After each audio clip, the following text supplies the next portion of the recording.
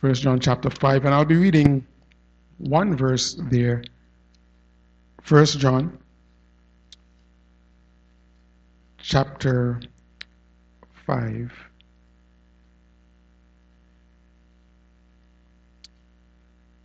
And verse number 10.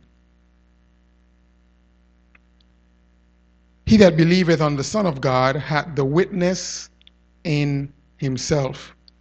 He that believeth not God hath made him a liar, because he believeth not the record that God gave of his Son. Let us pray. Father, we thank you once again for the privilege to be here tonight. We ask for your blessings on your word.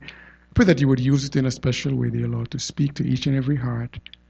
We thank you for the privilege that we can have a Bible that can guide us and lead us into paths of righteousness. And I pray that you would help us as we seek your face, that you would open our hearts, our minds, our understanding as we seek to do your will. Bless as your word goes forth. Give me the words you'll have me to say. Cleanse me of sin, empty me of self. Fill me with the precious Holy Spirit, that I may preach what thus saith the Lord. And we'll be careful to give you praise, honor, and glory. In Jesus' name I pray. Amen. Thank you so much for standing. You may be seated.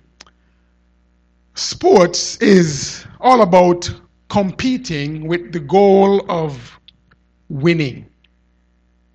The sides, as they compete, whatever the sport is, they are opposed in every way. Whatever one team is attempting to do, the other team is seeking to stop it in order to win the game.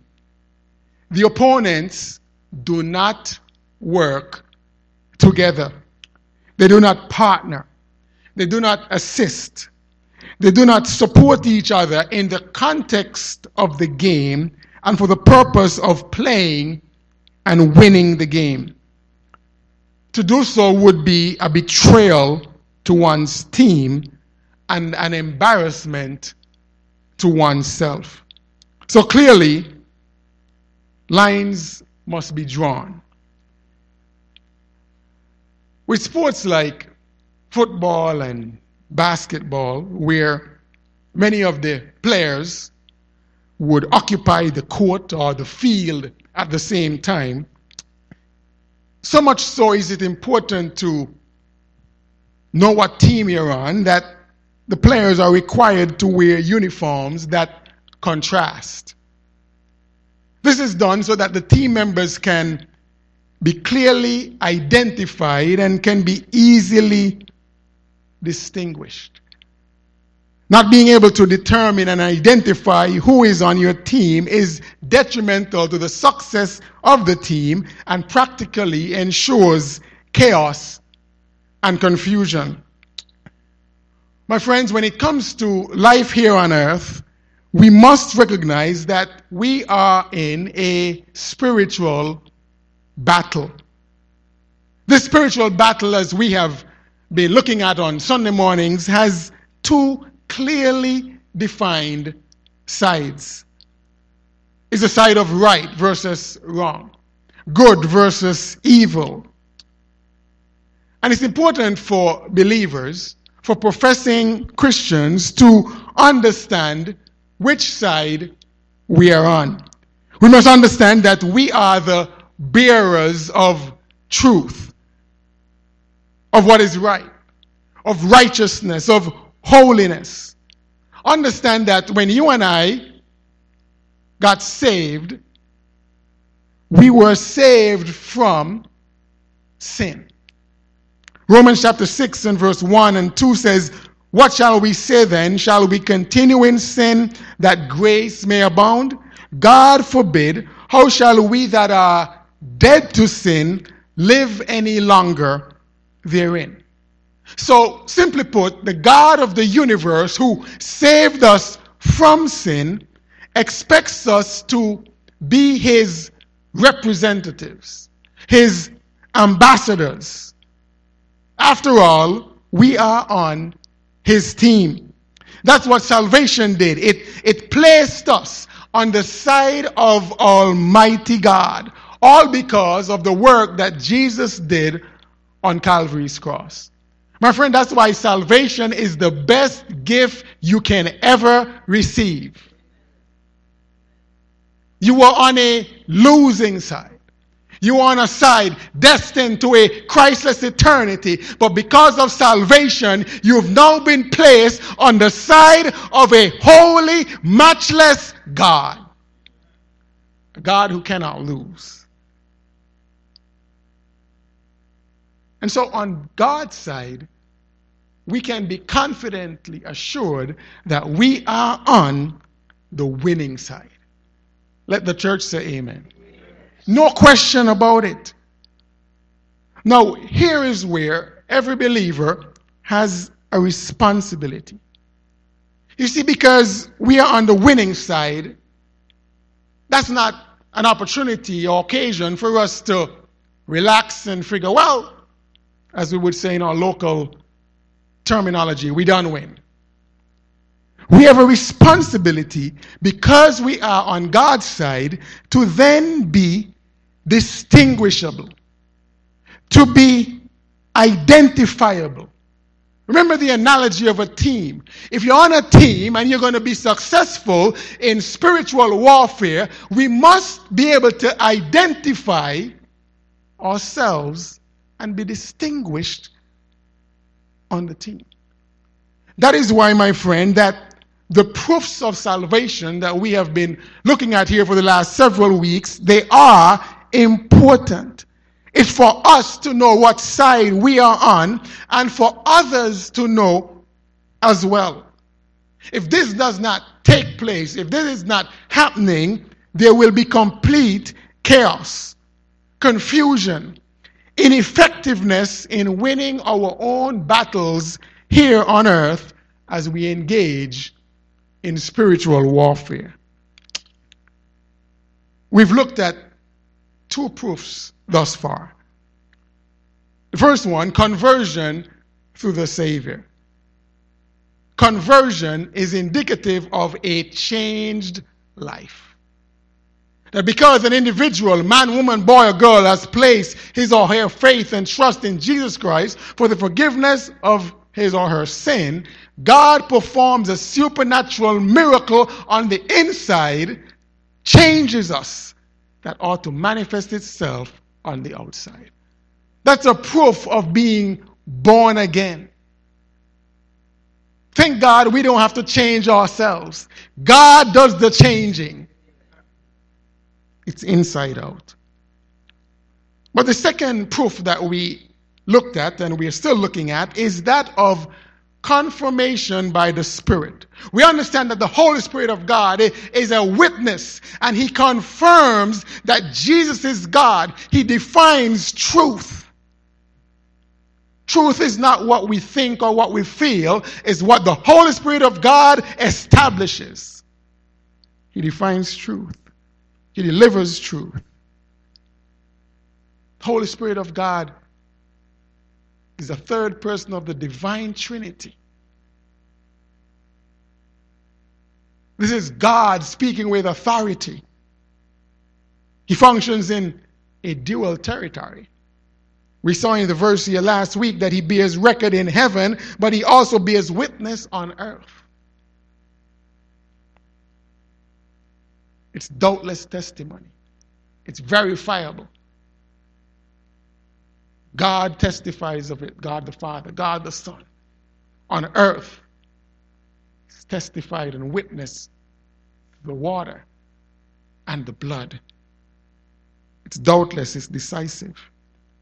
But tonight I want us to pay attention to the first part of what is said in verse number 10 and understand this is critical when it comes to understanding the Holy Spirit's importance in our lives as believers, when it comes to the proof of our salvation.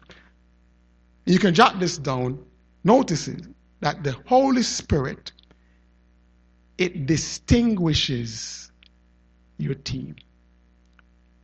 In other words, it helps us and others to know definitively what team we're on. Now look at verse number 10. Look at what the Bible says. He that believeth on the Son of God hath what? The witness in himself. He's speaking here of the Holy Spirit. And so I want us to understand, first of all, that the Holy Spirit, His presence in your life as a born-again believer, is initiated through belief in the Savior. Again, we've established this in the first confirmation, but understand that when a person places their faith and trust in Jesus Christ, that qualifies them to be on God's team. But what happens when that takes place, instantaneously, God gives us the gift of His Holy Spirit to live inside us. That's initiated, that's triggered by our faith and trust in Jesus Christ. My friend, there can be no Holy Spirit without belief in Jesus as God and Him alone. As God. That's why Jesus says in John's Gospel, chapter 14 and verse 6, I am the way, the truth, and the life. No man cometh unto the Father but by me. There's no other way. There's no other solution. See, we all entered this earth alienated from God. But when we place our faith and trust in Jesus Christ for the forgiveness of our sins, that made us eligible for salvation, but that also initiated our right or an ability to have the Holy Spirit live inside us. So it's initiated through belief in the Savior, but notice it produces the indwelling of the believer by the Spirit. Look at that phrase again in verse number 10. He that believeth on the Son of God hath the witness in himself. He didn't just come to rest on us for a little while and depart. He indwells the believer. Now I want us to look at a number of verses. I trust you have a Bible here tonight, because I want us to pay close attention to the volume of work and the significance of the Holy Spirit. Oftentimes we think of the Trinity and the Godhead, and the Holy Spirit seems as if He's some kind of third-rate God. But I want you to look at a number of passages tonight and understand the Holy Spirit's significance in our life. We ought not to diminish it in any way. Now I want you to notice, first of all, the Holy Spirit indwells you. I've mentioned that, but I want you to see some verses here tonight. John's Gospel, chapter 14. John's Gospel, chapter 14, and verse 16 and 17. Now look at what the Bible says. And I will pray the Father, Jesus speaking prior to His crucifixion. I will pray the Father, and He shall give you another comforter, that He may abide with you, how long? Forever. That's not the message, but for those who believe that you can lose your salvation, I don't know what forever means other than forever. Even the Spirit of truth, whom the world cannot receive, because it seeth Him not, neither knoweth Him, but ye know Him, for He dwelleth with you, and shall be what? In you. So the Holy Spirit indwells, meaning He lives inside you, and He's not going anywhere if you are saved. Now look at what else the Holy Spirit does. He not only indwells you, but He seals you. Ephesians chapter 1 and verse 13. Ephesians chapter 1 and verse 13, look at what the Bible says. In whom ye also trusted, after that ye heard the word of truth, the gospel of your salvation, in whom also after, look at that ye believed, ye were what? Sealed with that Holy Spirit of promise. He seals you.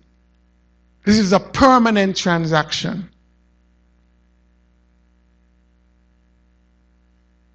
God says, I'm actually putting a stamp on you that you belong to me. I'm putting a stamp on you that you are mine. I'm sealing you. You could think of this as putting a seal on something that you don't want it to be broken, you don't want it to be changed. But you could also think of this when you go to a registrar and you get a stamp, and it's a seal. It's showing that you have the authorization. You have a valid document, correct? He seals you. That's the job of the Holy Spirit. But notice what else the Holy Spirit does, and this is a very important responsibility. He sanctifies you. He sanctifies. This is to, as it were, to be made righteous, to be set apart. Look at Romans chapter 8. This is a tremendous passage in the Word of God that you should be familiar with. All of us should be familiar with this. Several verses that we don't have time here to read.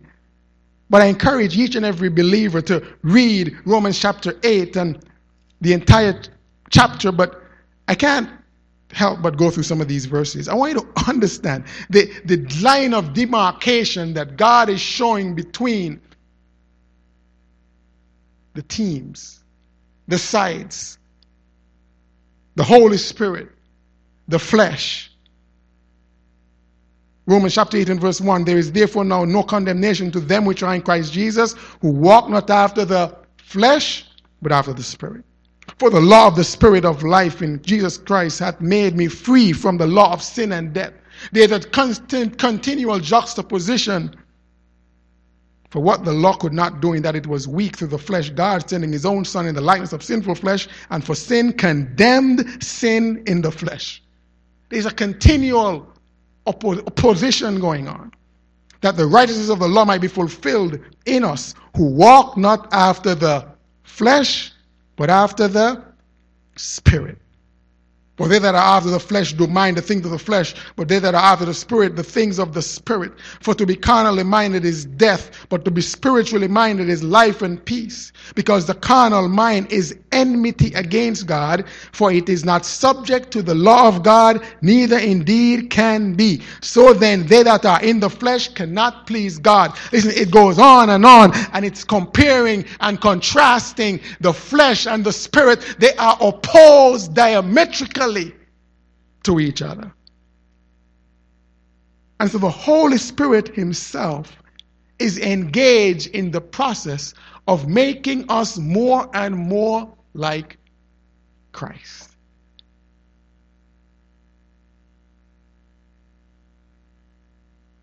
Look at verse number 13. For if ye live after the flesh, ye shall die.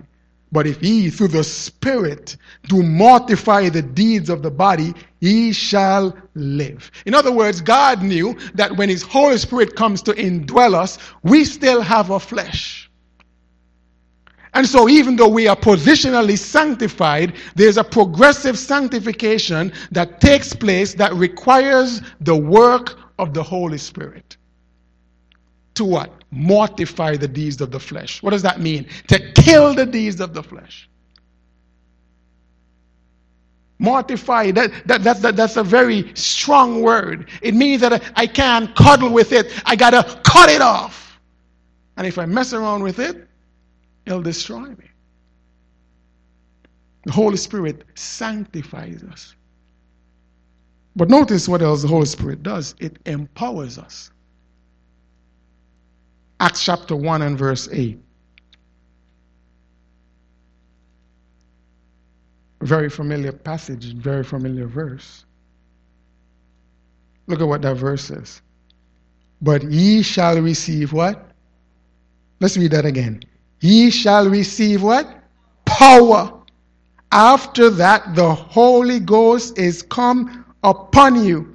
And he shall be witnesses unto me, both in Jerusalem and in all Judea and Samaria and unto the uttermost parts of the earth. God, listen, Jesus is saying, when I leave, listen, you have power to function as a child of God in this war comes from the Holy Spirit. No Holy Spirit, no power. Holy Spirit, power.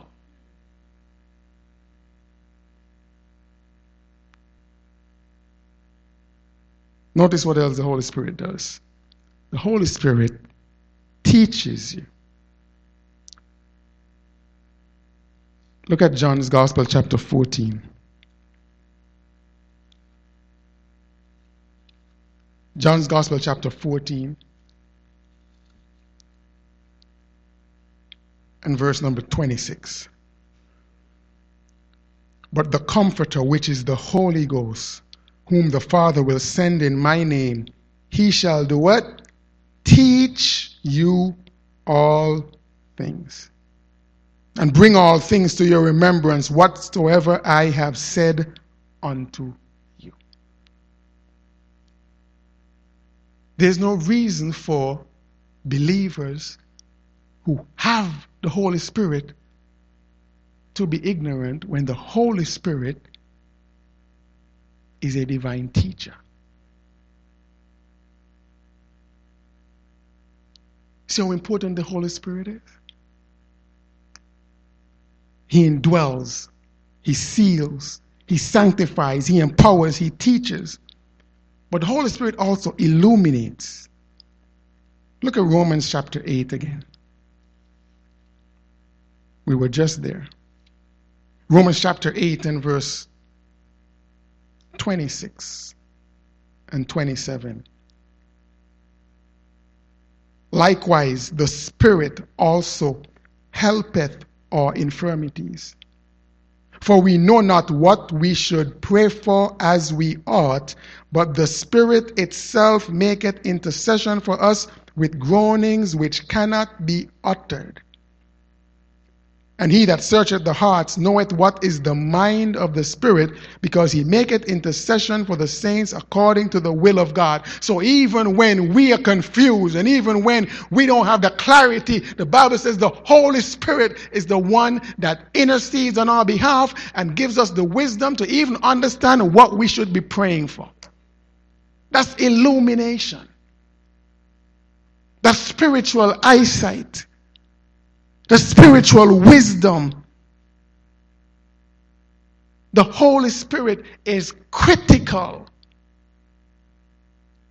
to our effective functioning as believers, as children of God. Don't minimize or diminish the significance of the Holy Spirit working in your life. Now, here's something else we need to understand about the Holy Spirit. With all that we have just examined clearly in the Word of God, that the Holy Spirit does, and what He desires to do in the life of every believer, here's what we are admonished not to do in reference to Him. Don't grieve Him.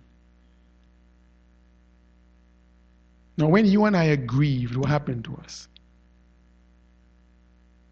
We're sad. We're down in the dumps. We're upset. We don't do what we normally would do. Husbands, you know what it is when your wife is grieved with you.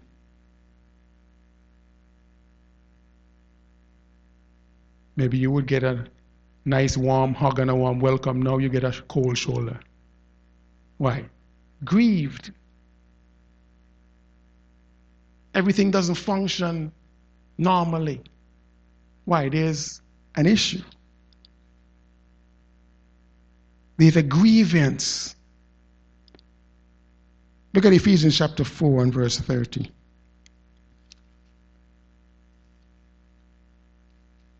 Ephesians chapter 4. understanding the significance of the Holy Spirit, look at what the Bible says. And grieve what? Not the Holy Spirit of God, whereby ye are sealed unto the day of redemption. Now notice here again another verse that references the fact that the Holy Spirit seals you. It didn't say the Holy Spirit took an exit. It says don't grieve him. He's still there. We are not to do anything that would hurt him. The Holy Spirit is a person. But here's what else we ought not to do, which the Bible mentions in 1 Thessalonians chapter 5 and verse 19. We ought not to grieve him, but we also ought not to quench him. 1 Thessalonians chapter 5 and verse 19, short verse to the point, says, quench not the Spirit. Imagine this amazing work and functioning of the Holy Spirit, that he has the capacity to be put on the side, put on the back burner, put virtually out of commission because he's quenched. Now, here's how this is so significant when it comes to the matter of the proofs of our salvation. Because when you quench the Holy Spirit, when he is grieved, here's what's happening. This divine presence in our life that should be so significant that others can detect his presence, and by detecting his presence, they know which side we're on. When he's rather now quenched, guess what? The evidence is hidden. Now that's like going to court and you have enough evidence for you to be acquitted as a defendant. And it's convincing evidence. And everybody would know that you're exonerated. But for some inexplicable reason, counsel, or maybe you decide, you don't want to present the evidence to the court. Now, if nobody sees the evidence, it's as if the evidence does not exist. And that individual would still be brought in guilty. My friend, when it comes to the Holy Spirit, understand that he ought to be functioning in such a way that he provides conclusive proof as to what side we are on. You know why it's so important for people to know what side we are on? So that we can convince them to be on our side.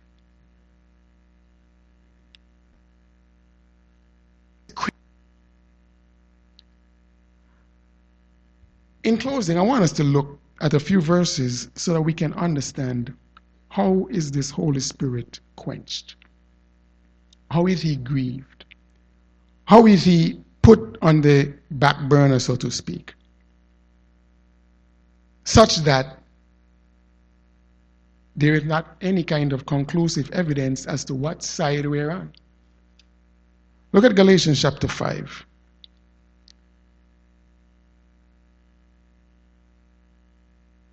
And verse 16. I want you to notice here again verses that emphasize that there is a major contrast. There is a major defining, distinctive line between the Holy Spirit and the flesh.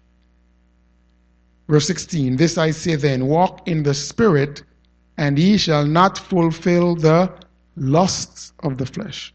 For the flesh lusteth against the Spirit, and the Spirit against the flesh. And these are contrary the one to the other, so that ye cannot do the things that ye would. But if ye be led of the Spirit, ye are not under the law. Now look at verse 19. Now these are the works of the flesh. The works of the flesh are manifest, which are these. Now understand, in the verses prior, He just says there is a warring between the spirit and the flesh for supremacy in our lives so that we could fulfill what God would have us to do. So understand that these works of the flesh, they go completely contrary and against the Holy Spirit's agenda in our lives. You with me? Now, the works of the flesh are manifest, which are these: adultery, fornication, uncleanness, lasciviousness, idolatry, witchcraft, hatred, variance, emulations, wrath, strife, seditions, heresies, envyings, murders, drunkenness, revelings, and such like, of the which I tell you before, as I have also told you in time past, they which do such things shall not inherit the kingdom of God. So he's given us a list here of the works of the flesh. And these works grieve and quench the Holy Spirit of God, such that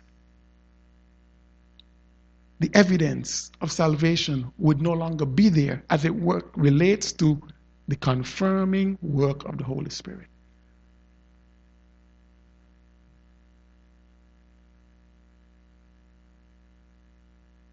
When I look at this verse, I have to be honest with you. It concerns me gravely that Christians are not able to identify these works and their destructive nature when it comes to the works of the Holy Spirit. We just got through this season of the local festivals here in Nevis, and I'm telling you, it's scary to me that Christians are engaged in activities such as these, and it feels or seems normal.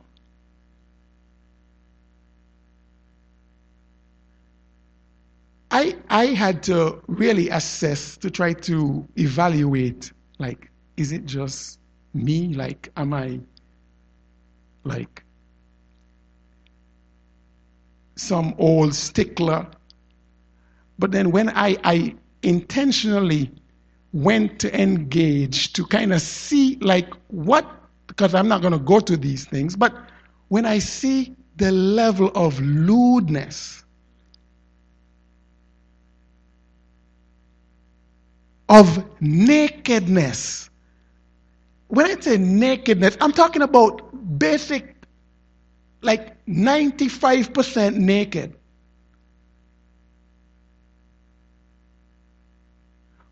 Which is linked to adultery and fornication, because Jesus himself talked about looking on a woman to commit adultery or fornication is already so. And we have believers who function and exist comfortably in these environments. It is shocking to me.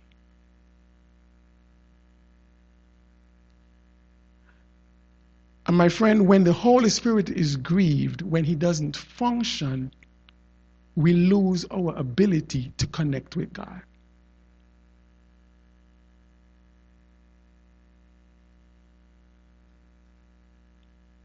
Look at 1 Peter chapter 4.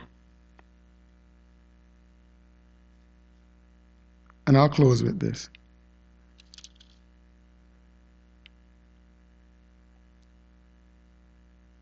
It says, verse number 1, "For as much then as Christ has suffered for us in the flesh, arm yourself likewise with the same mind, for he that hath suffered in the flesh hath ceased from sin, that he no longer should live the rest of his time in the flesh to the lust of men, but to the will of God.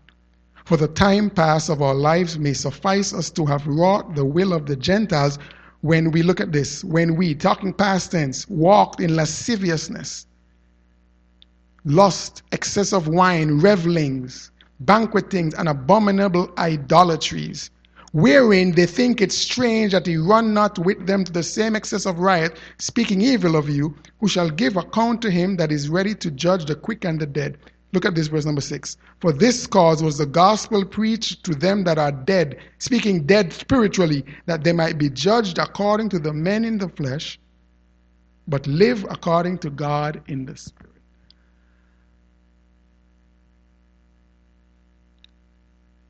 And I say this to all of us. Let's understand the significance of who we are representing. My friend, my brother, my sister, God is holy. God is not going to change his character of holiness for anybody. He's not going to function if we do not recognize who he is and come to him recognizing what he expects of us. You know, God never expected that we would be perfect, but he expected that we would not, as it were, sin as if it doesn't matter, and sin as if, or endorse or encourage such things as if it's no big deal.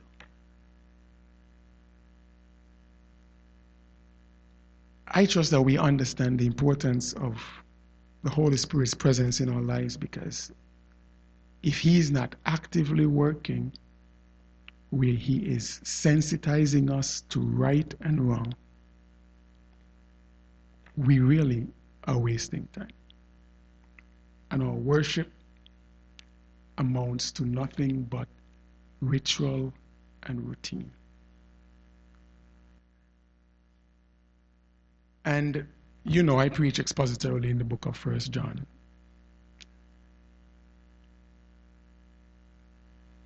I'm not picking out a message because it's not timely or I'm trying to find something. But of course, the events and the circumstances of our time, God knew what we need and when we need it. And I'm also not preaching tonight as a knee-jerk response. I've observed for a period of time there is a trending in the wrong direction as it relates to our representation of Jesus Christ. Every believer, we must be distinctive. There must be something that stands out. Hey, that's a child of God. It just has to be. And I pray that God's Holy Spirit will be the one that reveals to us. You see what I'm realizing? Christianity is not about my convictions versus your convictions. It's about the convicting work of the Holy Spirit. And he must be the one that speaks to us. He must be the one that reveals to us